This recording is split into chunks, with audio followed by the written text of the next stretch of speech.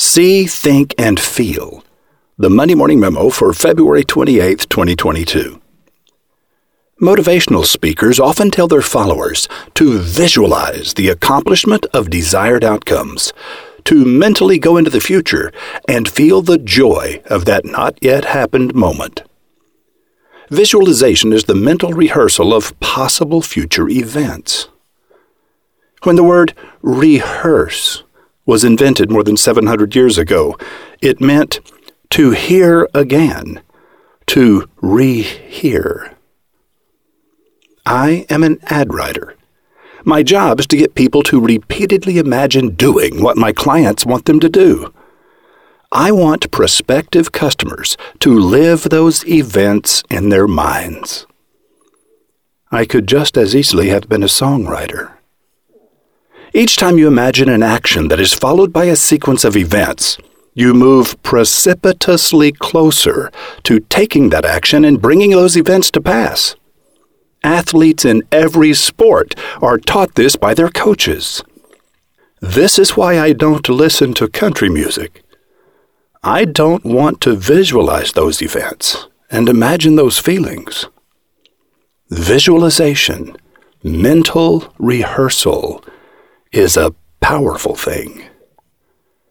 Visualization affects 1.5% of us a little more strongly than it does most people.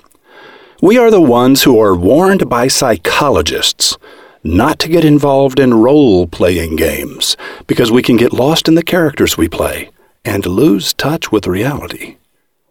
This is why, for me, listening to a country song about heartbreaking loss and gut-wrenching grief is exactly like watching a horror movie.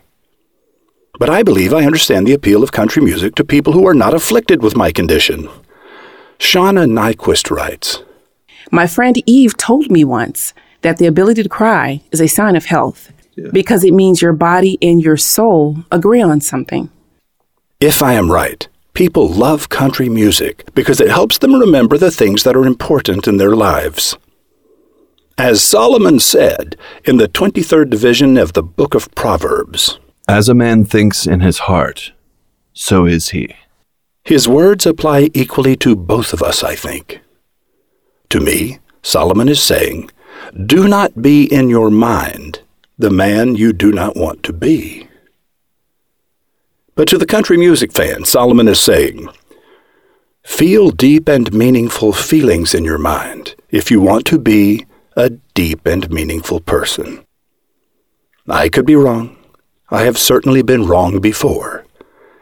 But I do not think I am wrong this time. Roy H. Williams.